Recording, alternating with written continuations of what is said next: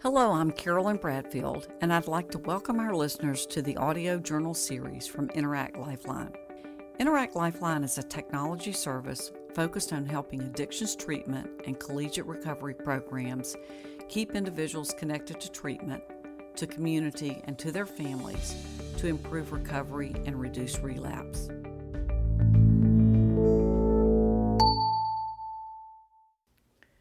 Every president since Bill Clinton has tried to tackle the question of how to improve health care in America. But the government can't seem to find its footing with a solution that pleases everyone. But quietly, private enterprise has been advancing the ball in medical care by introducing new insurance models, concierge medicine, and technology solutions to make access to health care more streamlined and cost-effective. These advances, driven by the private sector, are dropping the cost of accessing primary care, allowing people to get connected from the privacy of their home, and making it less likely they will readmit after a stay in the hospital. Unfortunately, the world of mental health and addictions treatment has not yet taken advantage of technology in the treatment process.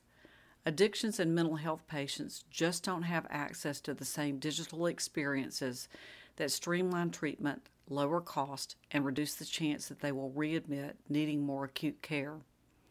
In this audio journal, we will take a look at the drivers in the mental health and addictions treatment world that make having a technology strategy essential and not optional as we go into 2020. Let's look at what's going on in the marketplace that makes incorporating technology into treatment an important trend. Number one is a severe shortage of treatment professionals. The shortage of mental health professionals in the United States is a huge and growing problem, especially as the country continues to move toward realizing the importance of mental health treatment.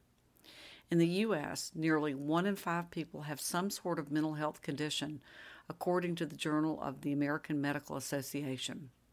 A 2016 report released by Health Resources and Services Administration projected that the supply of behavioral health workers to be approximately 250,000 people short of the projected demand by 2025. The bottom line is there are just not enough people to treat those that need it. Technology has the potential to make the professionals that we do have more efficient and better able to treat more clients using solutions like telehealth appointments. Unfortunately, the opioid crisis is driving demand. The need for more effective and accessible substance abuse treatment has increased with the opioid addiction epidemic, specifically in more rural areas. The numbers are alarming. It is estimated that over 10 million people in the U.S. currently abuse opioids, with 130 people dying each day from overdose. And the crisis is more acute in remote areas that have many residents who have become addicted and need to be treated. Unfortunately, those areas are less attractive to treatment professionals. However, connecting to patients remotely with telehealth appointments or other virtual options allow the professional to be anywhere and have a conversation with a patient that needs their help, even in harder to reach areas. Some patients just cannot get to a treatment professional. Patients who have been treated and are recovering at home, patients who are not mobile because they lack adequate transportation, have lost their license, and who live in rural, remote areas often cannot make it to their appointments. As long as a patient has a way to connect to the internet, telehealth enables them to access therapists, recovery coaches, and support groups. There is definitely a need to reduce stigma and increase privacy with some patients. While there is a broader acceptance that addiction is a disease that requires treatment, and other mental health disorders often come with the landscape, stigma is still a problem for some patients.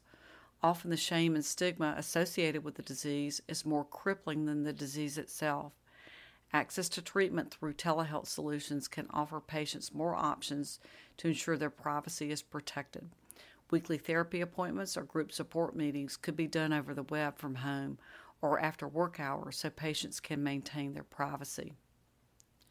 Staying connected reduces relapse.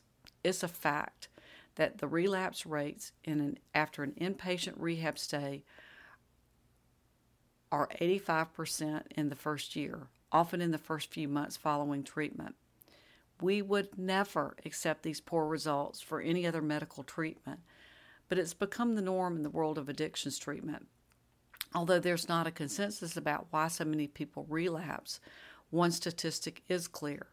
The longer a person stays connected to the program that offered rehab treatment, the lower relapse rate is. Technology offers the opportunity to automate the extended care process, keep patients connected longer, and improve outcomes. Offering technology solutions as treatment options makes it easier to produce outcome studies. When someone comes out of a 30-day rehab, they look healthy, have drugs out of their system, and start the recovery process. So, ask a treatment program how long that person is doing a year from now, the true test of treating a chronic disease successfully, and most programs will not be able to tell you. If programs were able to extend treatment, follow their clients, and use technology to measure how people are engaging and recovering, then measuring the effectiveness of the treatment would be easier. Technology provides the opportunity for data-driven solutions to understand patient outcomes. The addiction and mental health industries can no longer afford to ignore the technologies that are transforming medical health care. There are too many patients and not enough therapists to keep up with everyone that needs help, with technology being one of the best solutions to create efficiencies to treat more people with less resources. Beyond that, patients need better ways to access treatment remotely, reduce the cost, maintain their privacy, and keep connected to treatment longer.